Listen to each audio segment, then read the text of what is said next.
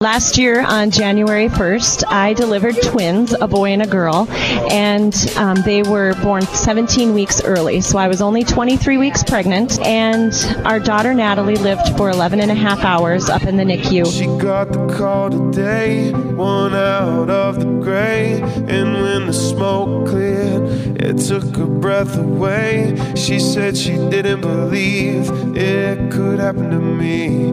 I guess we're on one phone call from our knees.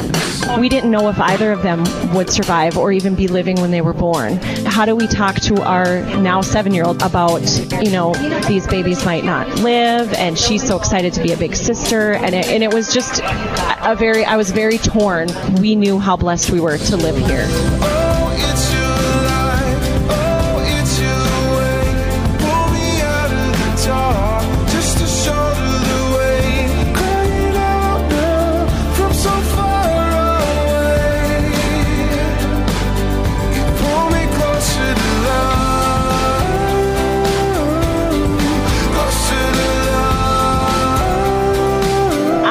That there are words that can really describe, excuse me, I'm going to cry, how I felt, especially last year, knowing that people gave from their heart.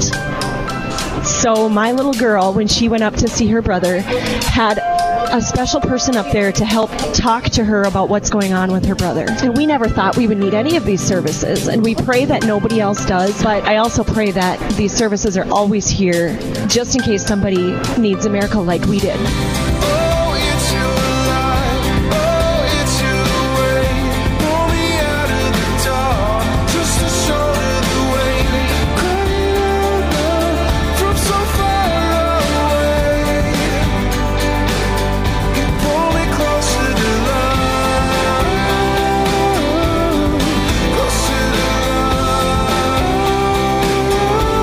Together a box for us, and it has hand molds.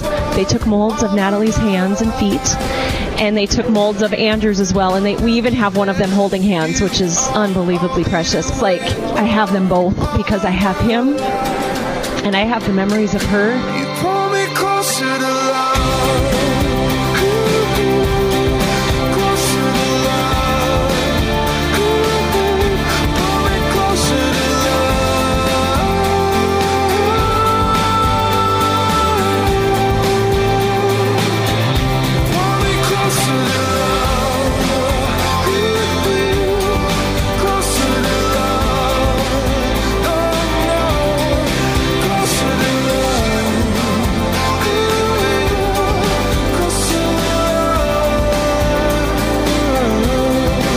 Having a place so close to home where you don't have to fly to Chicago or Detroit or Minneapolis